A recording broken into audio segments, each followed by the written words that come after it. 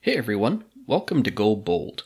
In this episode, we speak with retired U.S. Air Force Chief Master Sergeant Chad McCoy, a special operator who served as a PJ, that's Pararescue, with the 66th and 33rd Squadrons of the Air Force Special Operations Command. Chad then went on to serve with the 24th Special Tactics Squadron of the Joint Special Operations Command. Throughout his military career, Chad was part of the cadre of specialists that serve as the rescue response for U.S. military services. Their motto is, that others may live. We discuss the extensive training and advanced skills required to be a PJ in the special ops community, and how that training has evolved over the years, and how today's operators need to be multifaceted and adaptable for multi-domain operations. We all know that special operations is sensationalized in Hollywood movies. Chad sheds some light on the mystique of special operations as he shares his journey on what it means to be a Tier 1 operator working with SEAL teams, high-end Army units, as well as conducting clandestine operations. Chad's first-hand insight was gained through his 17 combat search and rescue deployments in various theaters of operation around the world. Chad went on to work at the Doolittle Institute, an innovation institute which supports the Air Force Research Lab Munitions Directorate. It is here where Chad saw issues which small businesses face when dealing with the Department of Defense, and where he reinforced his view on the need to iterate quickly for the needs of the warfighter. Today, Chad is the co-founder of Firestorm Labs, an innovative company focused on rapid production of modular, low-cost, adaptable weapon systems which are geared for the highly dynamic nature of modern warfare. One might think special operators are full of ego, and sure, some are. But throughout our conversation, you'll hear Chad speak with humility, a quality which I feel makes for an honest and forthright discussion. So welcome everyone to Go Bold, and let's get at it.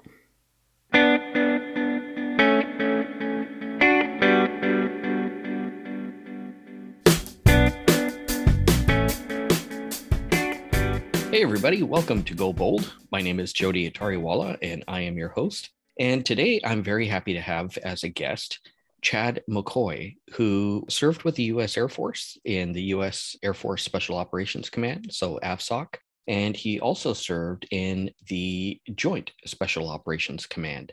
Chad has a wealth of experience in being a special operator, which is of great interest to me because he is actually the second special operator that I'll have the opportunity to speak with.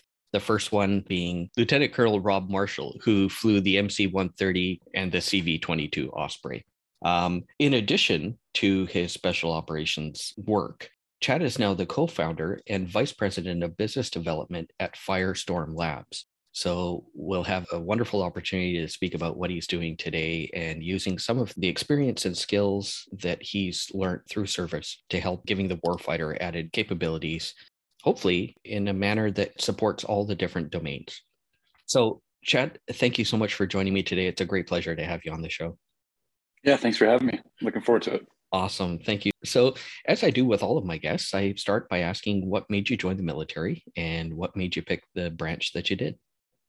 Yeah, so me and my siblings, and as well as my cousins, we spent a lot of summers, dressing up in camouflage and playing in the woods and using sticks as guns. And, I think all of us were enamored by the military. My grandfather served in World War II. He was a tank commander under Patton and pretty distinguished service. My father was in the Army. His brother was in the Army. So we had my other grandfather was in the Navy in World War II. And so it's in our bloodline. So there was no expectation to join the service, but it's certainly, the way it was depicted in movies growing up, it made it glamorous. And that's what I really expected to get out of my military experience. And I think it, for me at least, it didn't disappoint. So. Right on. Well, so you have that kind of interest, that innate interest. What made you pick the Air Force as the branch? Yeah, so I thought about joining the Army. Initially, just, you hear about Rangers, and this is, pre 9/11. So I was a young man living in Hawaii. I was a surfer and, skateboarder. And, I wanted to do something fun. I knew I wanted to jump out of airplanes and do, commando stuff. And pre 9/11, pararescue was a job that was always kind of employed. They were always doing rescues, whether there was a conflict or not.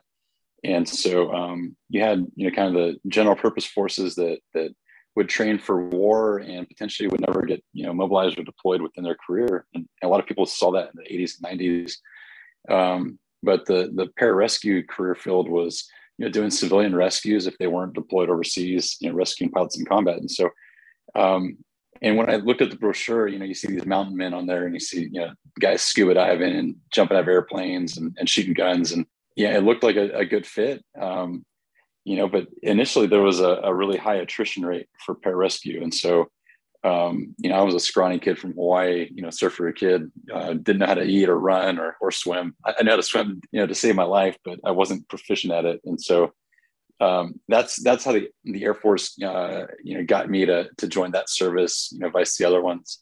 But there's a lack of knowledge on the other ones too. And perhaps my choice would have been different if it was post 9/11, kind of looking at the services as a menu. What would I have chosen probably would have been a little bit different, but. Right. And so you went Air Force and pararescue. So what is that training like? Like, talk me through that process, because I'd love to kind of know Sure. how you have to get up to speed. Yeah. So before I joined the military, there's certain guys that say, "Hey, I want to be this." You got to go through basically like a pre-screening, and that pre-screening took place. I did it in Honolulu with a combat controller down there, and you had to run I think it was like a mile and a half. You had to do a 500-meter swim, and it was just basically an entry bar to say, "Hey, look, these are identified folks that are going to get a chance to go into this pre-screening, right?" So once you get through basic training, all those folks, and also kids that were in basic training decided raise their hand, they want to be PJs. Could try out. And so you go do what we called an indoctrination course. And so we called it INDOC. And INDOC was, kind of like the assessment selection for folks to screen a large number of entrants or candidates to go into a 2-year pipeline of training. And so that first INDOC program was 10 weeks long. And so it incrementally got harder and harder. There was, the Hell Week in there at week 3, screened a lot of people out. We started with, I think it was over 100 people in the beginning, and we graduated 8 in my class. And so that was pretty typical. It was pretty much an 80 plus attrition rate, percentage attrition rate. And, and I think every course within the military likes to, beat their chest and say they're the hardest. I don't know that we're the hardest. I know that it was very difficult. And, of those 8 guys, they all went on to have really, I guess illustrious maybe is hyperbole, but really successful careers and did a lot of great things, and really put their mettle to the test. And so after those 8 guys, initially we'd go to the Special Forces Combat Dive School at Key West with the Army. Do that. That was like the hardest course in the pipeline, and basically would whittle out those 8 guys, and perhaps somebody failed out. You hadn't invested 2 years of training. All our guys passed through, and a lot of them were top swimmers in the class. So you get your scuba bubbles, what they call it. So you're your Army or combat diver. Then we go to airborne school. So you had to learn how to jump out of an airplane attached to to a rope, dope on a rope kind of thing, static line. After that, you go to free fall school, learn how to jump, skydive. And these are courses that typically it takes a long time in the military to get to. And so, I was a 19-year-old in the pipeline, and my scuba buddy at dive school was, he was a E7 in the Army, late 30s. He worked his butt off to get there. And here I was, some punk kid that, was in the best shape of my life at the time. But, I really hadn't earned my way there the same way they had. So I think a lot of the older Army guys kind of rolled their eyes at us because we're just a bunch of punks. But go through survival school, Dunker training. I went to medical course at Fort Bragg, which was the Special Operations medical course down there. And initially the Air Force guys were going through with the Army. So the Army's 18 Deltas, they're Special Forces medics. So I went through that. So, and then go to pararescue school, and you put everything together and you learn a lot of ropes rescue, cutting, extrication, and basically combining all those employment skills. So, jumping and parachuting into the water, and, the Zodiacs, and fighting those. And, but really, you go through all this training, you go through 2 years of training, you get to your first team and you don't know anything, and you're still, right. They call us pups when you get there, and you're a pup. You don't know what you're doing. Yep. You still need mentorship. You still need to understand, kind of the dynamics of what goes into planning a rescue, or all those things. And I had the benefit of not going directly to war after, it was in the late 90s. And so I kind of got a breather, right? So I got to come to a unit. I got to grow up a little bit, and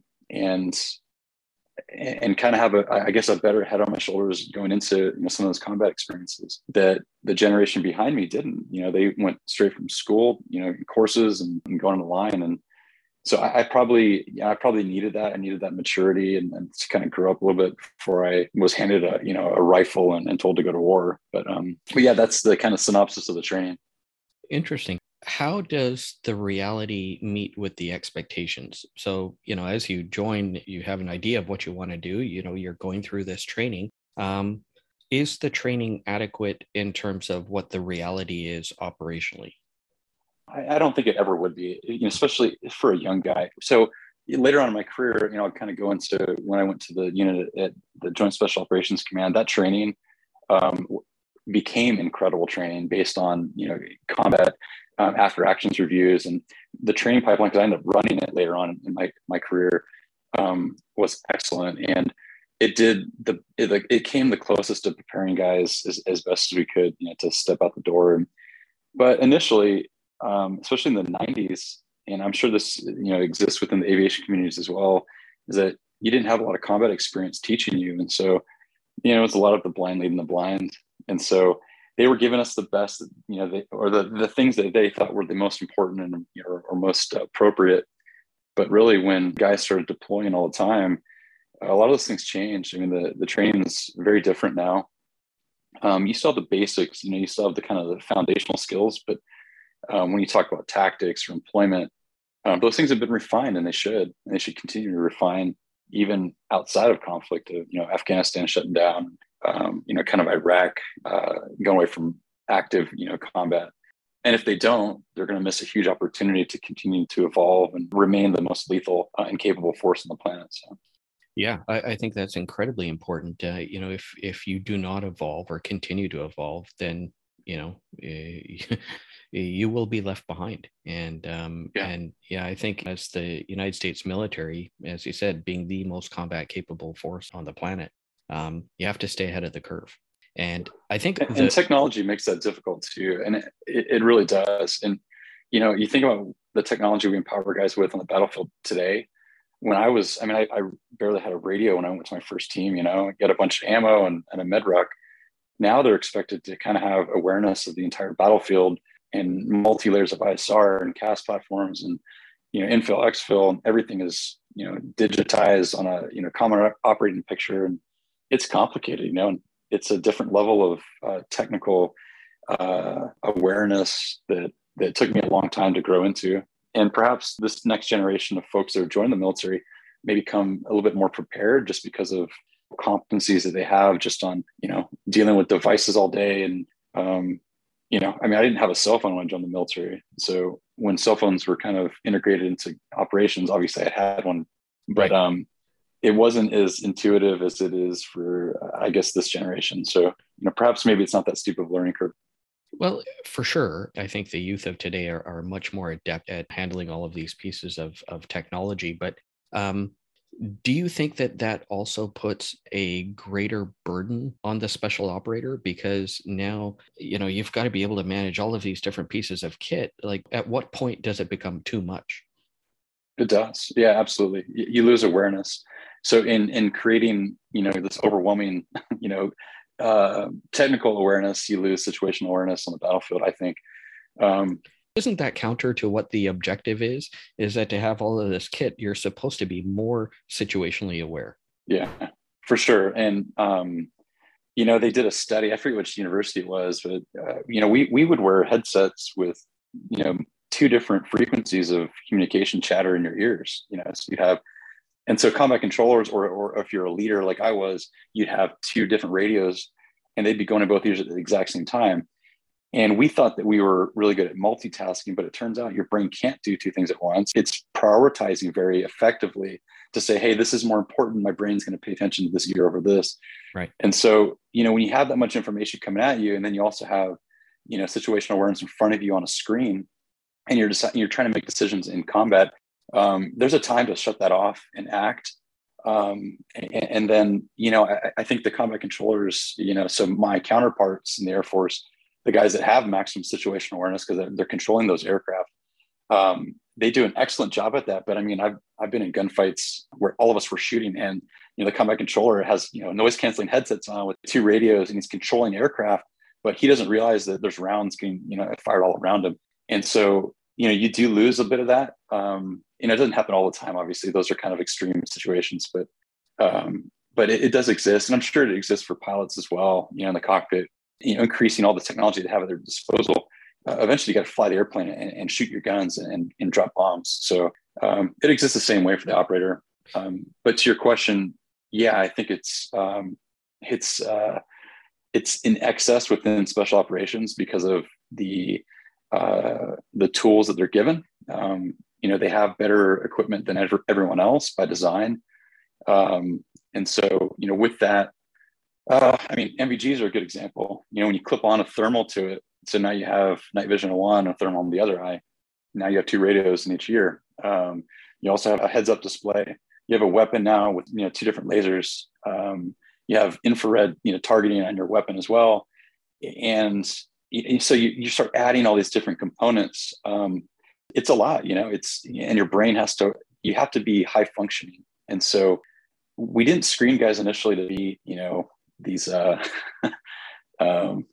these really intellectual operators. At a higher level they do. And so when you go to what they call the tier 1 units, where I spent about 18 of my years, we are looking for the smarter guys. We are looking for the guys that can critically think, can make good decisions very quickly. Those guys are cut above. I mean, being big and strong and shooting really well is important. That's an expectation that you have those foundational skills. But taking a bunch of information and making a good decision off of that is, what we kind of consider the varsity level. And so, there's lots of guys that can carry heavy things and break things, but to be able to do that and make, really good decisions within chaos is the advanced skills that are really essential when you're working at a really high level. Yeah, absolutely. Well, you mentioned tier 1. So for those of us that perhaps are not familiar with how AFSOC or Joint Special Operations Command teams are structured, how would you describe it so we get an appreciation for the different skill sets or the skill levels? So there, used to be, kind of like a badge of honor to be a tier 1 guy. And all that means is it's just, you go through another selection process and you're taking the best and going up there and training them more. And they're on the very tip of the spear as far as missions go. And so, there's several units that exist within that arena. And they're selecting candidates for those units from the best of special operations. And so they used to say white soft and black soft, all these different terms over the years, but really it comes down to, tier 1 is, the folks that have gone through multiple selections and they're doing really high-end missions. Usually it's centered around hostage rescue and missions that the president directs. Because even though the movies make it sound like everyone in special operations is like jumping out of airplanes in the middle of the night and going and rescuing people, that doesn't exist. I mean, those are really, really high-end skills that require a ton of training and a ton of assets to carry out. And so it's sensational to watch it on movies, but the reality is there's only a handful of people that have ever done those missions. And that is tier 1, right? Okay. Yeah. And you have me fascinated because from a civilian perspective, our context is Hollywood, right?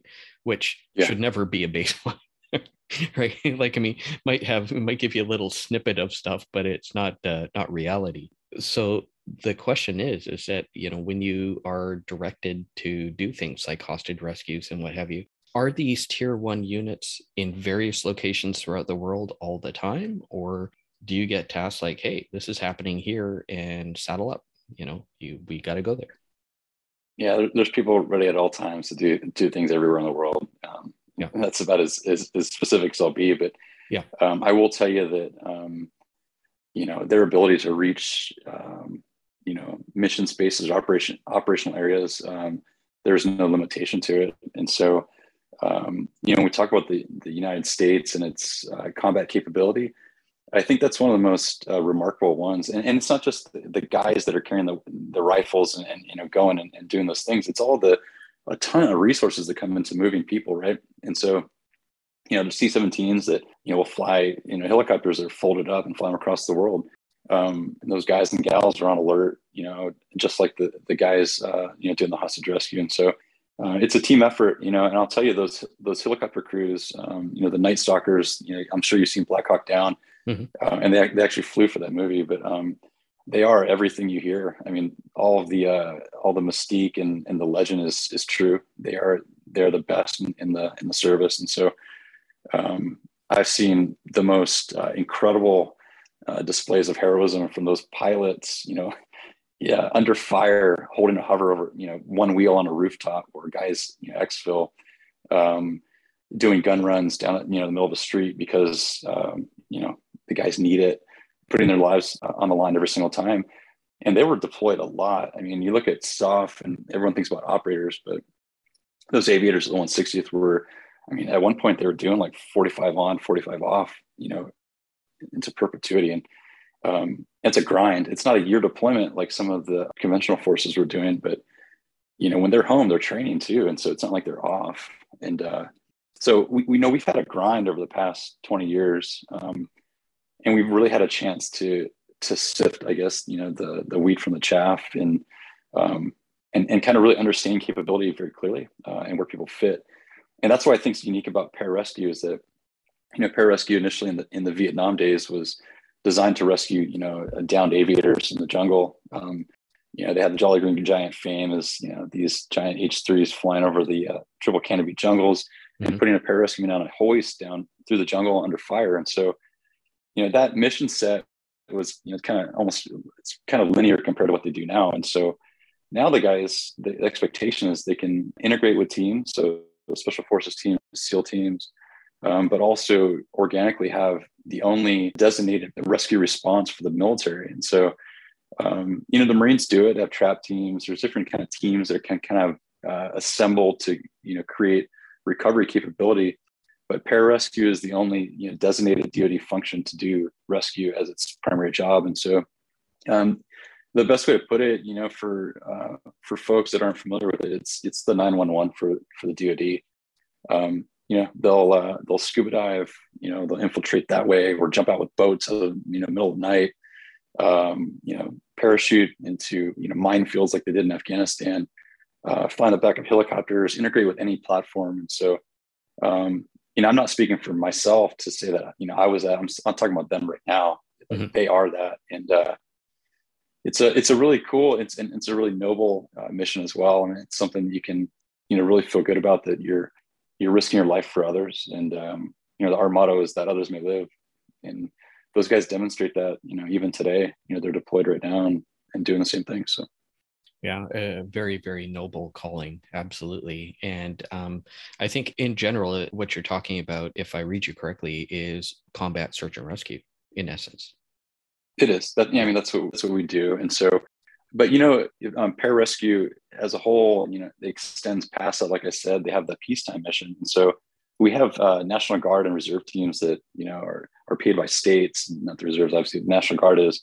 And, some of the most sensational rescues, especially guys up in like Alaska, parachuting on the side of a mountain and doing mass casualty movements of folks, and mountain climbing, rescues off Mount McKinley. The Long Island guys in New York, have a reputation for doing these, really dangerous open ocean parachute jumps into huge seas. I mean, the movie, what was the movie called? I think I know the one you're talking about. Oh, The Perfect Storm. Sorry. Yes. Those are the guys that jumped in and they lost a PJ on that mission. But I remember reading these books and hearing these stories when I was a young man. I held them and these guys in the highest regard, and I wanted to be like them. It took me a while before I felt like one of them. I think I achieved it towards the end, but it took me a while. You know what? That's a bit of humility there, which I think is wonderful. So tell me about once you went through that training. You went through the schoolhouse. Tell me about becoming operational. What was Yeah. that? What was that like? What So did your I was experience? stationed at Nellis Air Force Base, my first assignment, and the team didn't have a great reputation out there. Everyone gets their assignments at PJ school, and I was the only one that went to Nellis. And they were like, "Hey, good luck with that." And at the time, we were integrated with the helicopter squadron out there, and so it was the 66th Rescue Squadron. And we deployed out to Turkey. So you had Northern Watch and Southern Watch, and Right. you had fighters that would basically fly and enforce these parallels north and south to keep Yeah. Saddam Hussein kind of in this box. Right. And we flew out there to provide the CSAR package for the northern mission.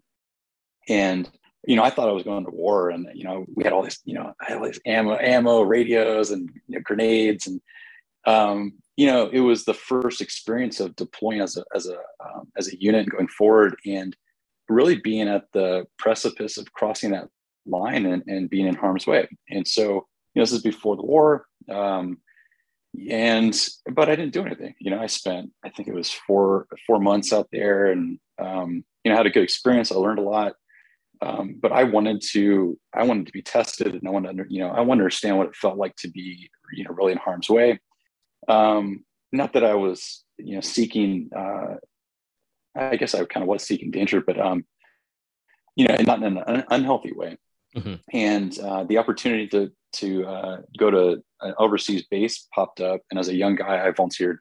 So I went to Okinawa, and I spent a few years out there, based out of, in Japan.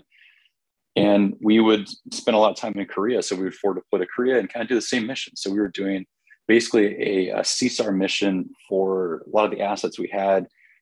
There were flying existing missions, Mm-hmm. but also if the war kicked off, because it's, kind of like, hey, it's going to go down tonight. They're going to send the guerrilla package, and we're going to lose a lot of people, and we're going to be very busy. And Right. so you have these existing, O plans that, all around the world. We fell under that one. And so during some of my time out there, I would also go to the Philippines. We'd do interops with them. And then when 9/11 happened, I spent a lot of time in the Philippines for Operation Enduring Freedom Philippines, which was kind of centered to get the Pacific kind of some play in OEF.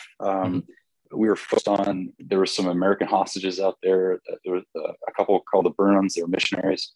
And so First Special Forces Group was, kind of heading up doing foreign internal defense with the Filipino Special Forces in the event they could do a hostage rescue. And so we lost a helicopter out there. We lost a 160th Chinook with a couple of my friends on there, and the crew. It had a mechanical failure and blew up over the water near the island of Basilan. Everyone on board died. And so we forward deployed to be basically now a CSAR presence in the event of something else catastrophic would happen. I spent, like I said, I spent a couple of years out there. I was able to do, we had a couple of rescues. We had F-15 that training off of Okinawa. They would spun out, rescue a pilot, and you feel good about rescuing a pilot out of the water.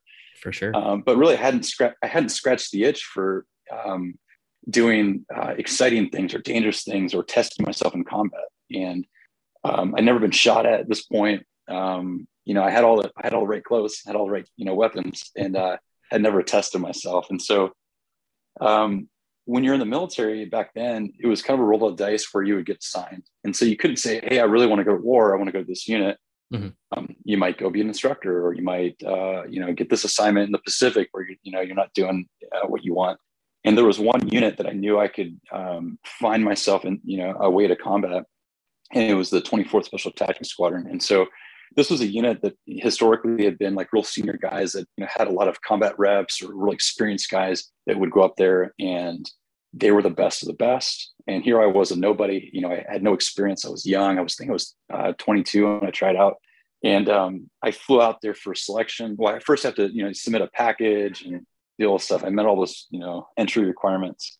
And they usually didn't take guys as young as me. There's only a few that they had. And I went out there. I did really well in my selection. So I did another selection. And they sent you in for a board. And then they call them murder boards back then, where they just, they're not nice in these boards. Basically, they want you they want you to make an ass of yourself. They want you to say the wrong things, and they want to jump down your throat and see how you handle the pressure of just this board setting. Mm-hmm. They've kind of gone away from that. Well, they have gone away from that in present day. Is that but a good thing? They selected. It is, yeah, it is, because we're hiring for the right attributes now. It's not just this, this bias of creating, replicas of ourselves. We're looking for, the term diversity gets thrown around a lot in the military, and it's funny because they're using diversity in the wrong context. It's not about skin color. It's about diversity of thought. It's about what you bring to the table, your upbringing, all those different things. And so they're doing that now. They're hiring, folks that, maybe are introverts that typically wouldn't have fit in within this, the locker room setting of the late 90s model of what, these operators were. And so, not to completely derail, but yeah, so I went up there to Fort Bragg, and then I had to go through another year of training. So I'd already gone through 2 years. I'd already been a PJ for 3 years, and here I'm going through training again. And well, before I went, they said, "Hey, Chad, do you want to go? We need a guy to go to Afghanistan. We're short of a guy." Everyone was in Iraq right when Iraq war kicked off, and of course, I jumped on the opportunity to go out there, and I went out there to Bagram, and I was doing combat search and rescue for a specific SEAL team task force that was out there. And, it was my first time going to Afghanistan. I was really excited. I didn't do a whole lot, but I scratched the itch of what I wanted to get involved with, and I knew what was to come for me. And so I went through another year of training, a lot of advanced skills here, right? So a lot of the high-end training, stuff that, people would never get otherwise. It's very expensive training. We had about, I guess it was 18 of us that went through the training together. They're all, really high performing guys. And then I spent the rest of my career there doing missions attached to SEAL teams and some of the higher end Army units. And then also doing some clandestine stuff for a long time. I did that for about 7 years, all around the world.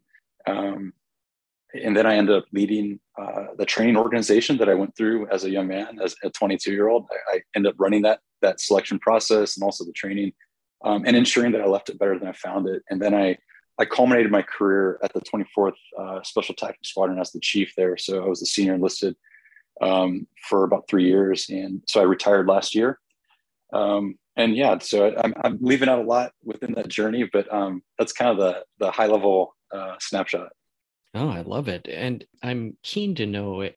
You mentioned that you go to a higher level of training, and don't need to get into the nitty gritty, but I would love to know how that training is differentiated from some of the previous training that you had.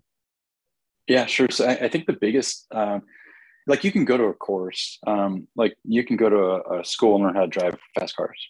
Right. Anybody can. You got the money, you can go do it. Yeah. And you can become a really good or proficient, pseudo race car driver based on how much money you can spend driving around this track and having a nice car. I think the thing that distinguishes our guys and our process and some of the other, similar processes that exist within the sister services is that feedback is kind of the cornerstone of all this training. Is that we call it 360 feedback. And so that's feedback from your peers, and it's unfiltered. And it's also feedback from instructors. And so, people can say, "Oh, embrace feedback." You've never experienced feedback the way we give feedback. And if you're a prick going through training, you're going to know about it from your peers, and they're going to get anonymous feedback, and you're going to get face-to-face feedback. And so, what you do with that feedback is really up to you. Right. And you can be arrogant, and you can be, kind of self-assured and say, "I don't need to change because I've always been this way." Or you can be reflective and say, "Hey, this has been a blind spot of mine. They're giving me this free advice. I can change me better." And so the guys that can embrace that change and develop themselves are the guys that really thrive within that environment. And a good example is, CQB, so close quarter combat or close quarter battle, is where things are happening very quickly, and you have to make very quick decisions. You have to have the technical proficiency to put rounds on a target, but also adapt to the environment around you. And so what we see is that guys, when we give them feedback, through those events, Some guys will argue with you, and then you play the video back for them, and you watch how they receive feedback, and it kind of gives you a sense of how they're going to be in different situations like parachuting. And advanced parachuting for us was, I was a skydiver, technically a military skydiver. I had about 60 jumps, maybe 70 jumps when I came up to that unit. Mm-hmm. I have a couple thousand now. I have way more awareness in the air now at 2000 than I did at 50, obviously. Right. But to go through training and get from 50 jumps to 100 and be maximum proficiency at 100, because they're giving you feedback on every single jump, and they're analyzing, why did you take this pattern? Where did you fly your parachute? Your exit, here's your leg was here, and all those different details. If you can take that information and improve yourself on it, you're unstoppable. And I think that our guys, if they choose to do so, can transition to industry with the same kind of laser focus and say, how do I become, the best at this skill? They can do anything. They really can. And I've seen it. If they choose to do it, they'll dominate, because they can collectively take a lot of negative feedback, which a lot of us thrive on, synthesize it and move forward and be better. And in my life, post-military, I worked at an innovation institute, previously to this current role. Mm-hmm. And, I'm used to being around people that want feedback, and, they crave it, or they'll accept it, embrace it, and try to be better. And that's a performance mindset, right? It's a growth mindset, but it's also performance. And it's not prevalent the same way as it is in special operations on the outside. And that's disappointing for me, because I'm used to being around, the best of the best. And so you have to temper your expectations of what people are going to give you, what your return on investment is for feedback. And I read all these leadership books from people that have never led. A lot of the leadership books you read, they've never led anything. Right. There's some good nuggets in there. But I really wonder, are they achieving the level of success that those high-end special operations units were able to do with a very small team of people, mm-hmm. Within a very short period of time? So I'll stop yapping my gums, let you talk. No. That was really interesting. And I have to ask, the people that were perhaps arrogant or obstinate, the ones that didn't take the feedback, do you find that they also continue on? Do you find that eventually they get weeded out? They won't make it. Yeah. So if they can't take feedback, if they can't learn from the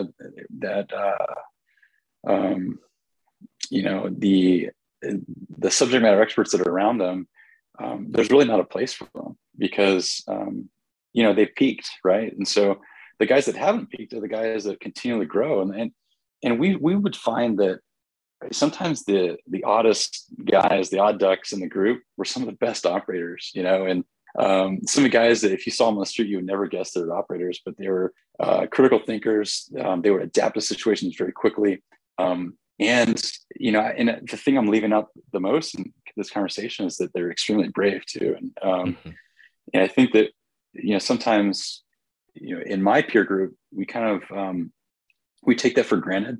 But these guys are extremely brave to put their lives on the line and do the things that they're doing. And so I can see that now as an older guy. I've been retired for a year and a half.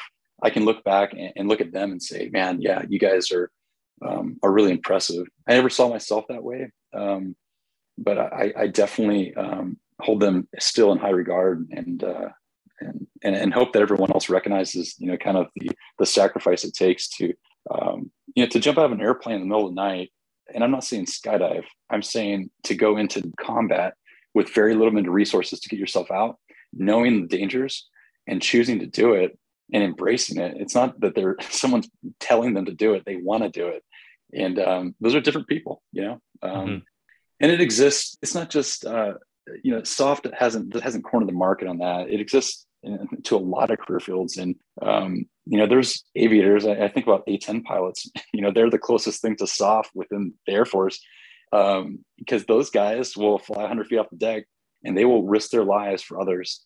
And they have that warrior mindset. And that's why when you talk to soft guys, we love AC-130, obviously, especially within tier 1 units, we love AC-130. But if you're going to call a CAS, you want that A10 coming, and that gun, man, it's unmistakable.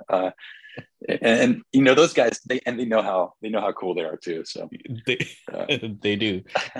Shout out to one of my guests on this podcast, Colonel Scott Campbell, Soup, who's just an amazing man, and also to Major Ridge Kelso Flick, both amazing A10 pilots and dear friends to this podcast. So the A10 is just amazing. And the Air Force has tried to kill it so many times. I hope it continues to be out there. And you were on the end where you wanted them there. I don't know if there's another aircraft, like you said, the AC-130 is pretty cool, but I don't know if there's another aircraft that can really pony up like the A-10 can. AC-130 is a super capable platform, and I'll give you an example of the A-10. I was in Afghanistan. We would do what we call a ground assault force. And so you'd have a vehicle drop off. So you drop the vehicles off. A lot of times you leave, someone with a heavy weapon, maybe it's a tracked vehicle that you can partner with, but then you walk in an offset so that you don't spook the enemy, right? Mm-hmm. So if you drive up, they're going to shoot you off. And right. A lot of conventional forces or even tier 2 forces they're going to power through, and we're going to go in stealth. And so we don't want to be compromised. And so we patrol our way in. And we were in a uniquely hostile part of Afghanistan, and one that the U.S. forces hadn't gone into in years. They kind of left it to isolate. And what the enemy had done is they dug in all these fortified fighting positions, and basically they owned everything. And so they owned all bridges going in. And our job was to press in undetected and get to these targets. And so one night we had we would. And here's the distinction for tier 1 is that we would always have dedicated aircraft. And so a lot of soft forces, special operations, they would, if they got into a troops in contact situation, they would call assets to, bail them out, drop bombs, all those things. Right. We would have dedicated assets every time we would do anything. And so we became spoiled. And I'll admit, we were the spoiled kids. And perhaps, we weren't as good at fighting as we thought. We, CAS saved our butts almost, all the time. But one particular night we were walking in, we had AC-130 overhead. We had also, we had some, we had MQ-9 as well. We had our normal stack, and we were just walking. So we had about a 2.5 hour movement, and there was a high value target nearby that another assault force was going to go hit. And so they took all the assets, within the area, pulled them to this high value target, and which is normal. Like, okay, they deserve it. They're going to go and they're going to get in a fight. So they're going to take the AC-130. Mm-hmm. And, luck would have it. The position we stopped at to kind of make sense of things was surrounded by these compounds. And, things escalated very quickly, and we ended up getting our butts shot off. And we took a lot of fire from all three different corners of these compounds, heavy machine guns, RPGs, and we're stuck. And, we were completely outnumbered because I was part of a reconnaissance team that came in. It was, I think there was 6 or 7 of us. Mm-hmm. And we're stuck. And so the combat controller was back with the main assault force. They couldn't press to us. And really, they wouldn't have been able to do anything anyways, because there was, these fortified, fighting positions on high walls. Right. And so we end up bounding back, and we get some A-10s that just happened to be in the area. And they came in, and I'd been on a bunch of, close air support exercises. I've seen them drop, live munitions, but I'd never seen it that close to save my butt. And that wall of fire that came up, from that Gatling gun and the subsequent bombs that dropped on those was it was inspiring. It was also it had to have been a wake up call for the enemy that this is what you get from poking the bear. This wasn't even the target we were going after, and they probably they thought we were coming from them. Probably they had to engage, but the A-10 saved our lives again. AC-130 saved our lives almost every night. But I got a lot of love for the A-10 community. Yeah, I don't know if there's a platform that can replace it, but as you mentioned, you also had MQ-9s up there, and that's a relatively new capability that exists that operators didn't have before. 10, 15 you years launched ago. that Hellfire though, and then you just got an ISR platform. Yeah. A lot of times, and what we saw in Iraq, especially when things were hot and heavy in Iraq, was that, we would drop 500-pound bombs on top of people's heads and they would still survive. And you're like, how does this happen? The universe is funny that way. What was his name? It was AMZ. I'm in Zarqawi. Yeah, Al-Zarqawi. Not Zawahiri, Zarqawi. We dropped, I forget which unit we dropped on him, 2 on him. He was still alive when we came out there. Wow. So, you look at some of these giant weapons are very, you drop a JDAM on someone's house and you think that, you've killed everyone, and it doesn't. It's really, sometimes it's bizarre the way things work. And then the smallest things will, be lethal. So we've learned a lot about munitions. We've learned a lot about reducing collateral damage. And I think that's another distinction that I like to point out, is that SOF is really good about being surgical and precise when they do things. And, I care about people. I cared about, human life when I was in. And a lot of guys, do and did. They're more mature. And so they also recognize that a successful mission sometimes is not firing a shot. And so, some of the sexiest missions, when you go in and completely blacked out, completely silent, and you wrap the person up you're trying to grab without, firing a single shot, it doesn't sound as cool to talk about afterwards.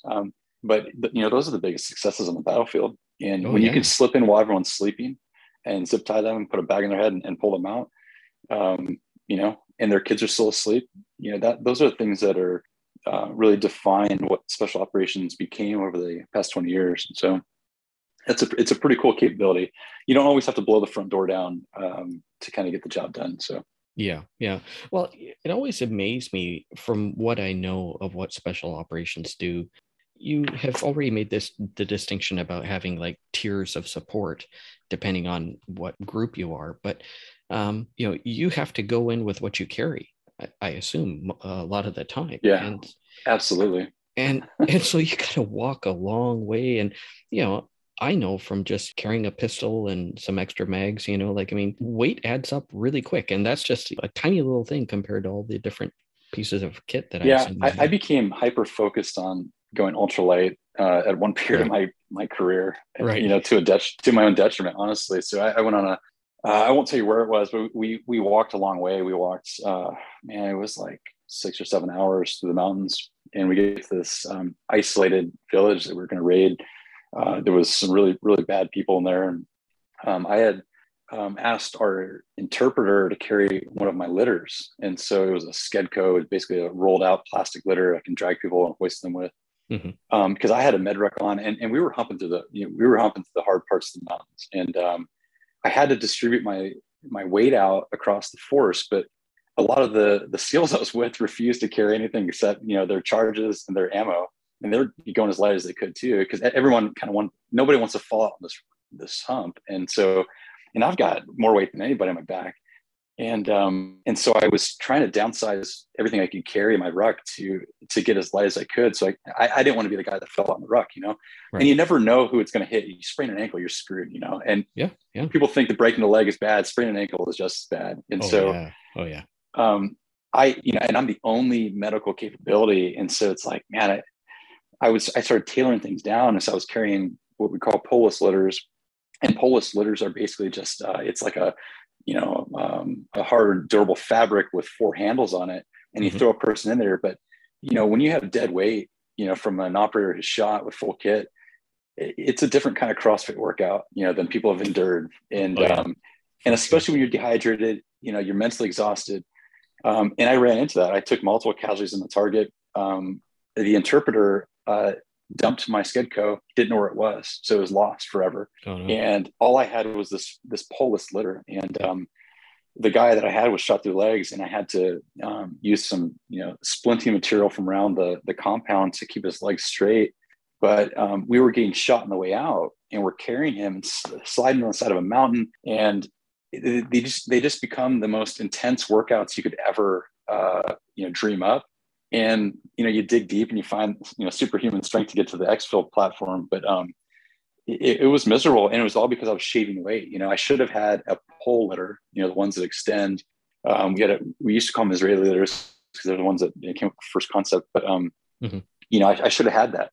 But, candidly, you're talking about adding another, 10, 15 pounds to your back. And when you're climbing through a mountain and you're going through, 10,000 feet, ounces make pounds, and pounds, they'll kill you.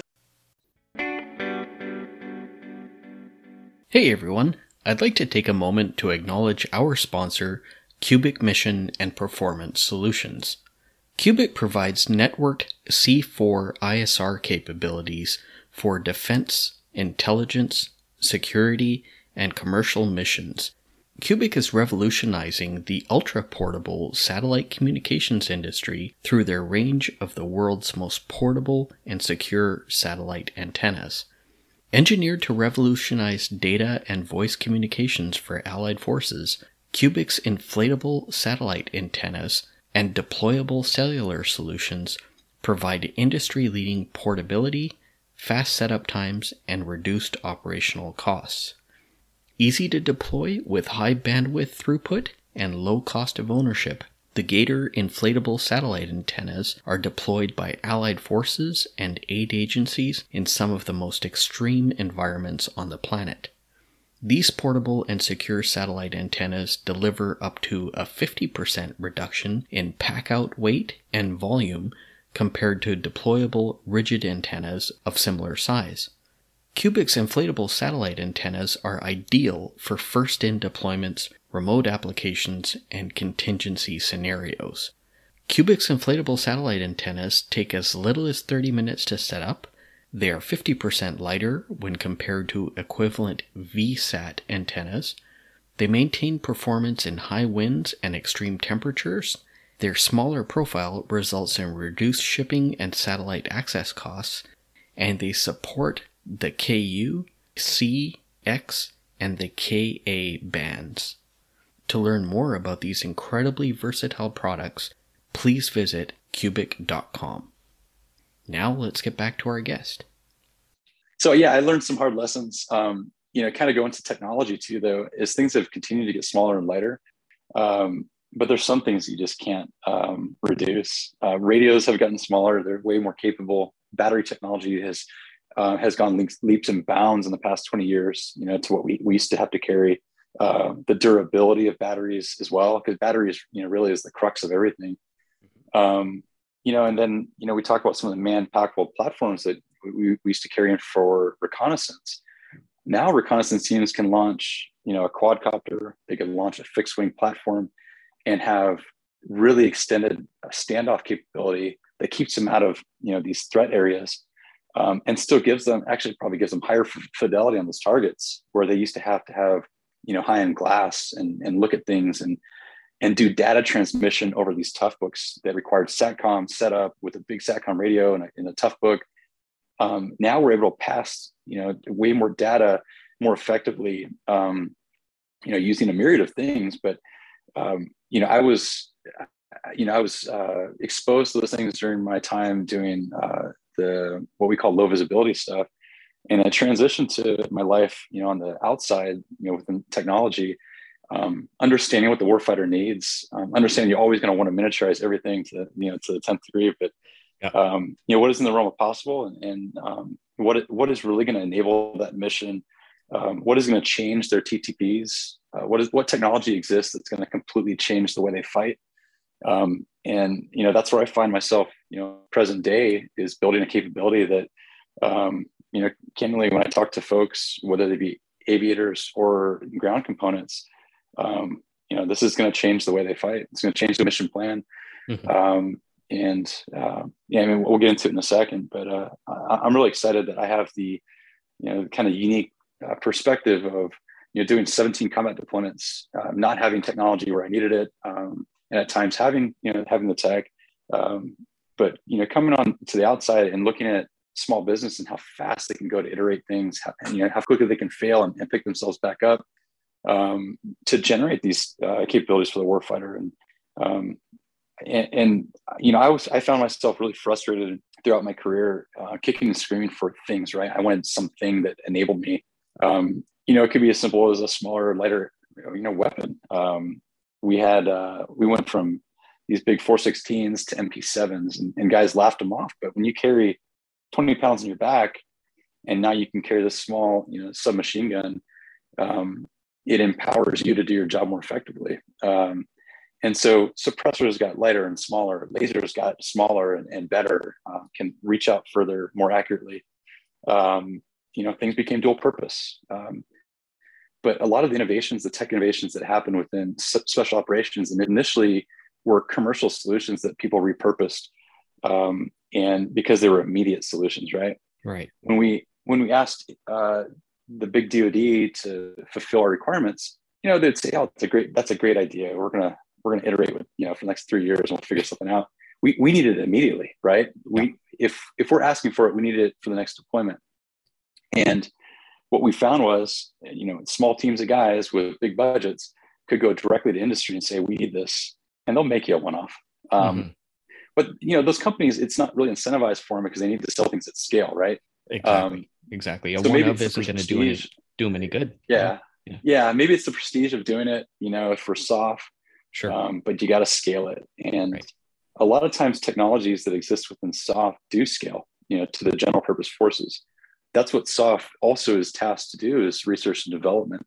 And at those tier 1 units, their job is to do RDT&E, for tactics and for technologies. And once they kind of vet those things, they do go to scale, and they go to the big army. And so, yes, so that's kind of my experience leading up to where I'm at today, and a lot of great lessons learned.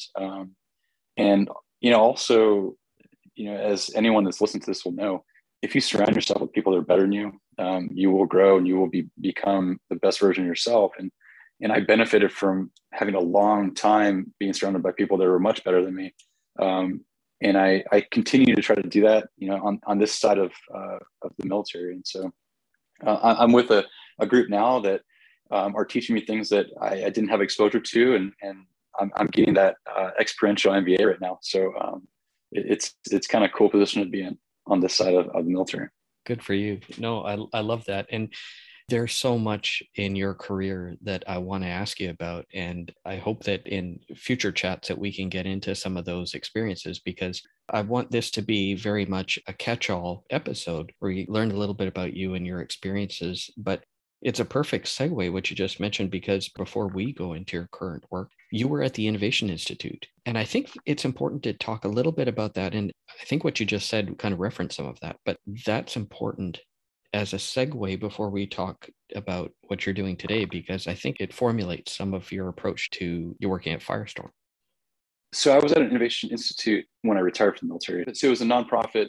I was working directly with AFRL Munitions Directorate. And so the folks that, the scientists and engineers are building, the next gen munitions, and getting exposure to things that I hadn't seen before.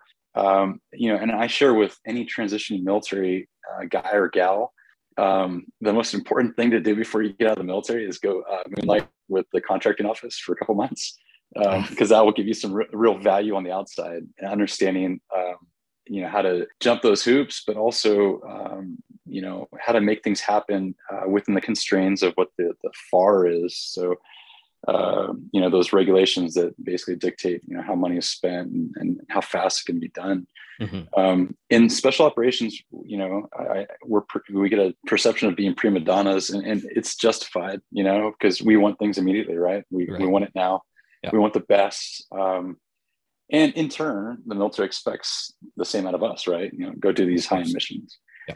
And a lot of times people think that the budgets for SOF or these inflated budgets, and it's kind of disproportional. What I'd offer them, if they actually look into it, it's the greatest economy within the DoD. You spend more money per operator than you do anyone else in the DoD. Absolutely, 100%.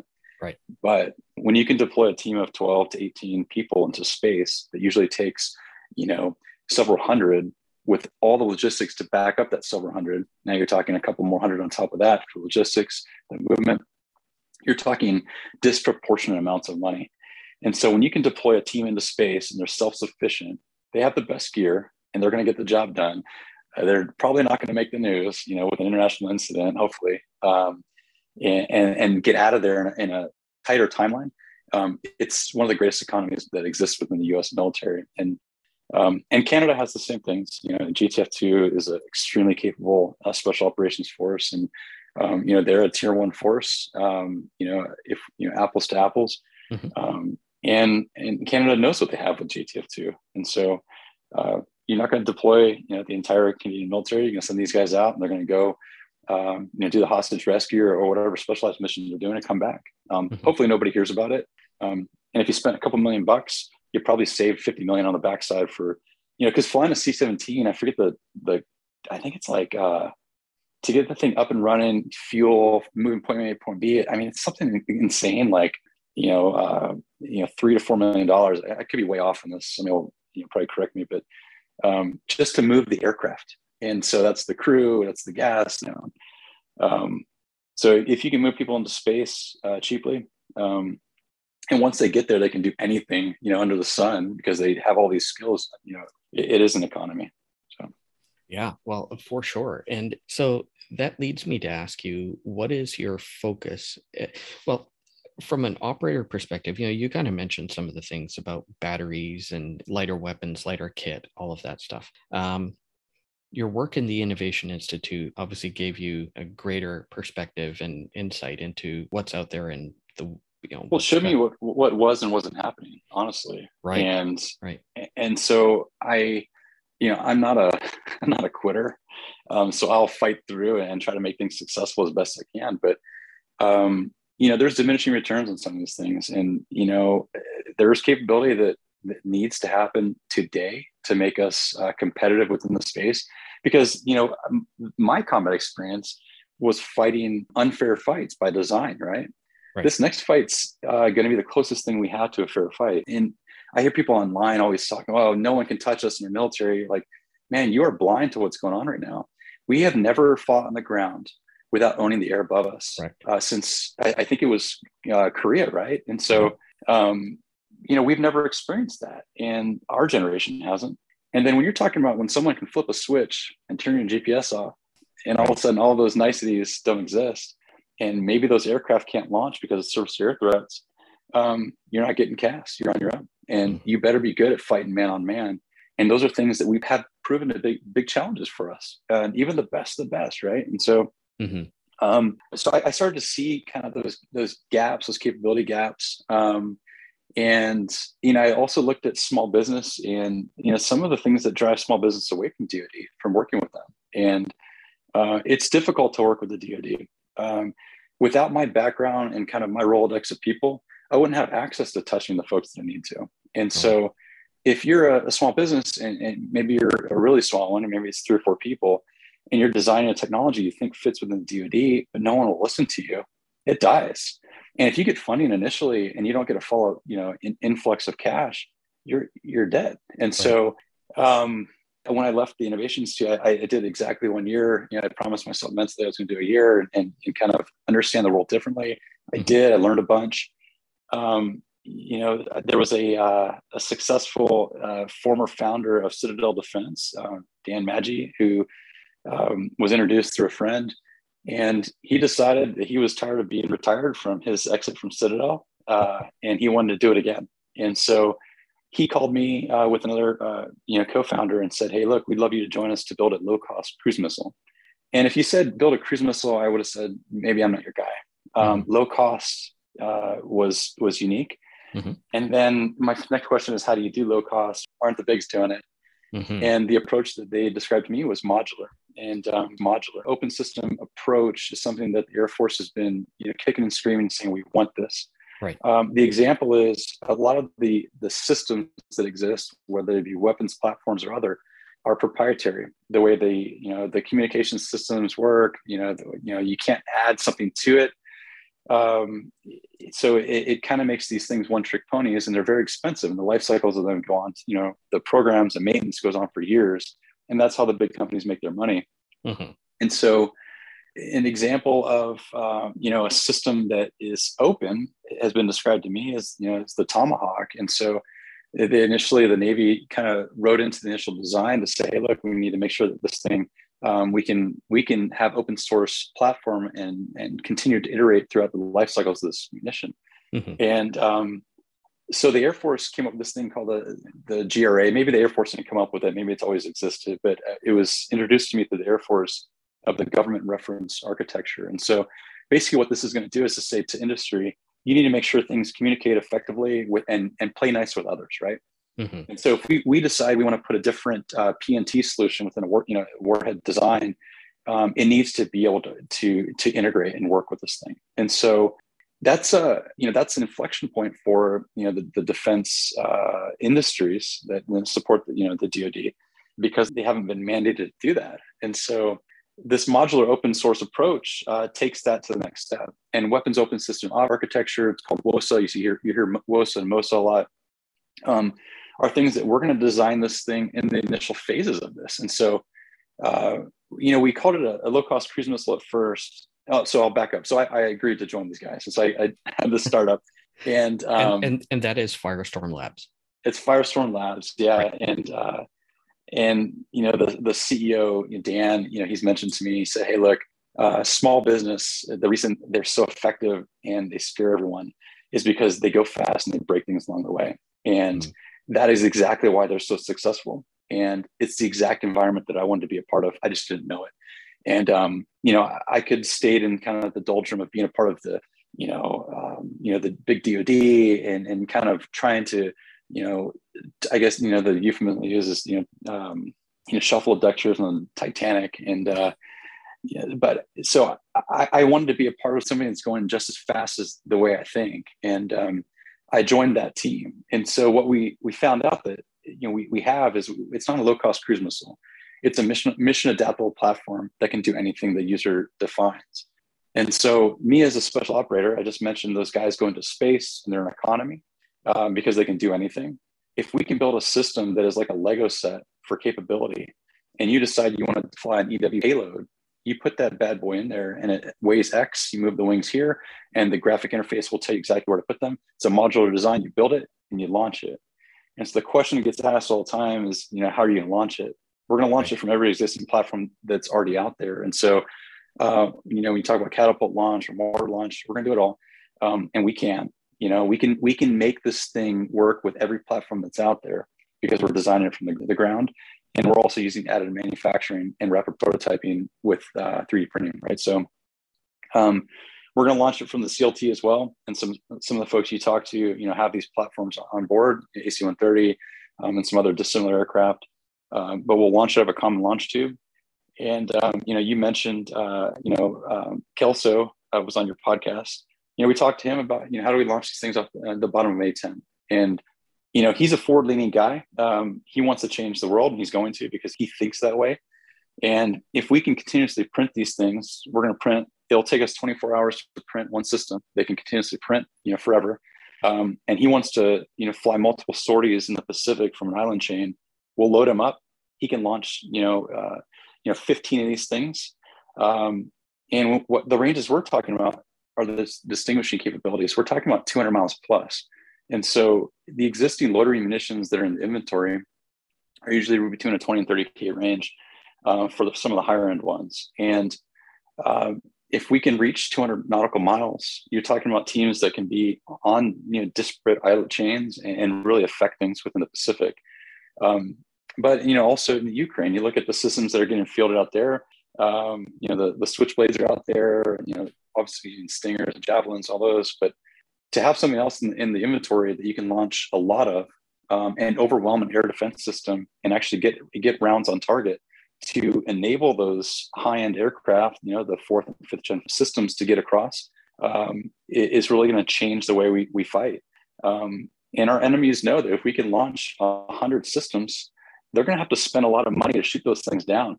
And when they shoot them down, they're also showing their hand of where they're sitting. Exactly. And so this is a disruptive technology, and we're looking at warhead design. How do we get more bang for our buck?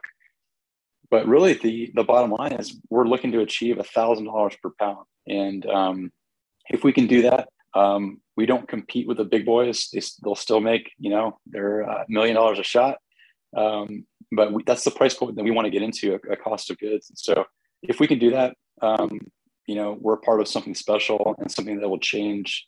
It will change ground combat, but it'll also enable the Air Force and some of these O plans that they're designing right now for affordable mass. So affordable mass is the concept that they want to see come to fruition, but affordable is very subjective, and so right. We want to make affordable a reality in a real sense that gets these systems into the hands of the folks that need them most. And so, I can feel good being a part of what I'm doing now, because I know where it's going to go and the hands that I'll be in eventually, and it'll be in the hands of guys like me that needed this.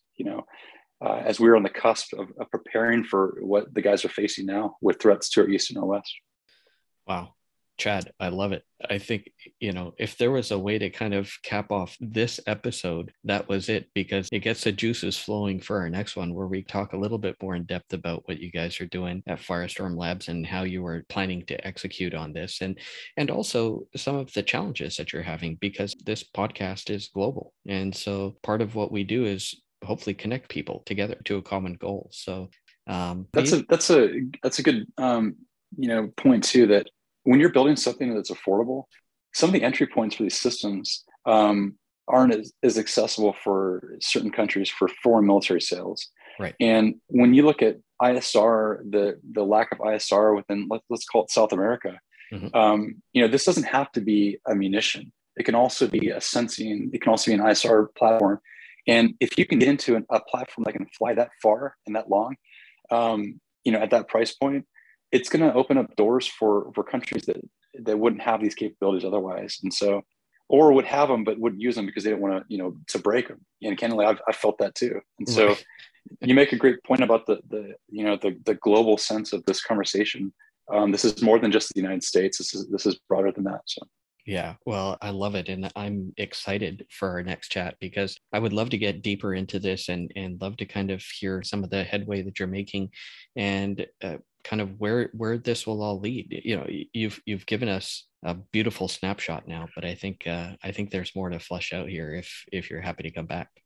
Absolutely. Yeah, I'd love to kind of get into the nitty gritty of, some of those experiences downrange that potentially can, segue nicely into industry and some of the things that we're building out. But, also there's some sensational stuff that we can talk through and captivate some folks. But I'm all over it, because I know your combat stories from chatting with you previously. There's some really, really interesting ones there. And I am totally excited to give our listeners an opportunity to hear what operators like yourself have experienced. I look forward to it. Yeah, thank you so much, Chad McCoy of Firestorm Labs. It's been an absolute pleasure to chat with you, and looking forward to our next chat. Jody, man, this is awesome. I appreciate connecting with you. It's good to know you. Yeah, really good to know you too, Chad. Like I said, I like making friends as I go. So awesome. Thanks, Jody. Awesome. Thank you. Take care. That, everybody, was Chad McCoy with Firestorm Labs. And if you have any questions for us or for Chad, please reach out to us at goboldthepodcast@gmail.com, and we'll do our best to accommodate. And we look forward to seeing you on another episode of Go Bold. Have a great day, everyone.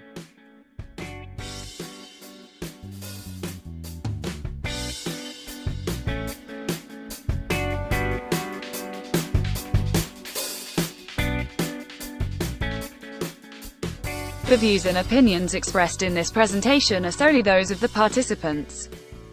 This podcast is copyright and all rights are reserved. No portion may be reproduced or used in any manner without the express written permission of the publisher, who can be reached at goboldthepodcast@gmail.com. The music on this podcast is Parasail by Silent Partner.